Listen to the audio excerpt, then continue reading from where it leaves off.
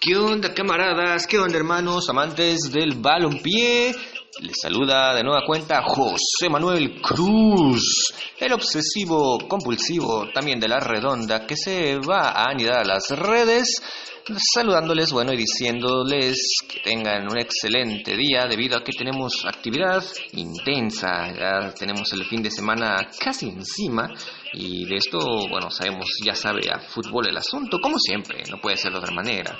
Ahora, entonces, específicamente nos lanzaremos hasta Alemania, donde en uno de los primeros partidos de este fin de semana propiamente dicho, se enfrentó el Bayer Leverkusen ante el colero de la Bundesliga, el Stuttgart, que sigue básicamente arrastrando la cobija de fea forma, y es que solo llevan 8 goles hasta ahorita, los de la liga, los coleros de la liga alemana. Podemos decir que definitivamente si tienes todavía a Mario Gómez allí en un momento sumamente bajo, el veterano como titular, te dice bastante de cómo la escuadra está funcionando al frente. Entonces el ex equipo de Pavel Pardo y Ricardo Osorio, que supieron ser campeones en su momento, definitivamente está en franco peligro de descender, solo 8 puntitos por el momento, en tanto que Leverkusen,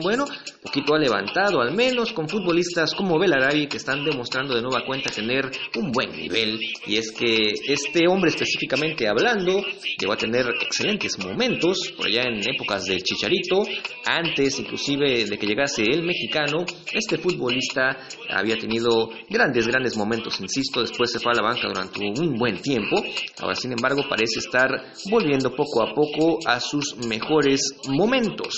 Sin embargo, aún así, la parte del frente específicamente de este Leverkusen vista de ser lo más efectivo, y es que, por ejemplo, vemos a futbolistas como Alario, que tienen más de 600 minutos sin anotar gol en la Bundesliga, y de repente a un Volant que tiene muchas opciones, pero que de repente nos llega a fallar bastante. Por cierto, hay que mencionar, ya que estamos en este rollo del equipo de las Aspirinas, que Julian Brandt, una de las grandes promesas del fútbol alemán y mundial,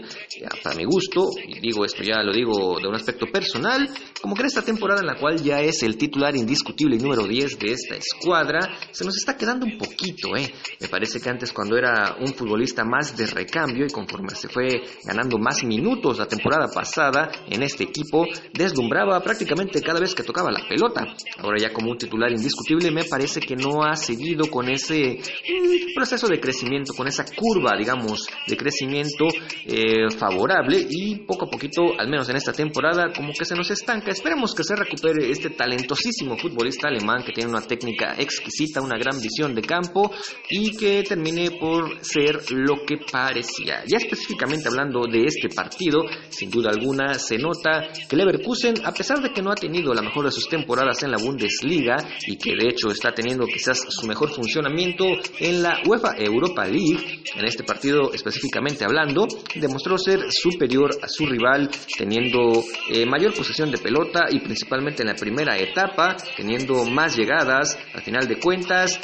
fallaron bastante, la verdad, los locales, el equipo de Leverkusen, pero el que pudo recomponer el asunto, digamos, fue Kevin Volland, el seleccionado alemán, que tuvo 3 oportunidades de gol antes de poder mojar, 2 de ellas bastante claras, las falló de forma grosera inclusive, pero al final de cuentas se nos enrachó, y en la cuarta que tuvo y después en la quinta también logró conseguir anotar para que de esta manera el Leverkusen gane estos 3 puntos bastante útiles. Y el Stuttgart parece que al final de la temporada, si todo sigue así, se nos va a ir a la Bundesliga 2, señores, no lo duden pero ni un poquito. En fin, esto ha sido apenas el inicio del desmadrongo que se viene allí con la jornada de fútbol de fin de semana que está iniciando ya. Por ende, yo me presto a seguir disfrutando del balompié, a seguir viviendo la buena vida sin duda alguna, y te invito, por supuesto, que tú también lo hagas. Es más, no creo que ocupes invitación, ¿verdad? A los locos del fútbol, eso no nos hace falta. Lo que sí te invito, camarada, es a volver a escuchar este podcast que es Fútbol Maníacos. Muchas gracias por acompañarme, seguimos en contacto, no lo dudes. Hasta pronto.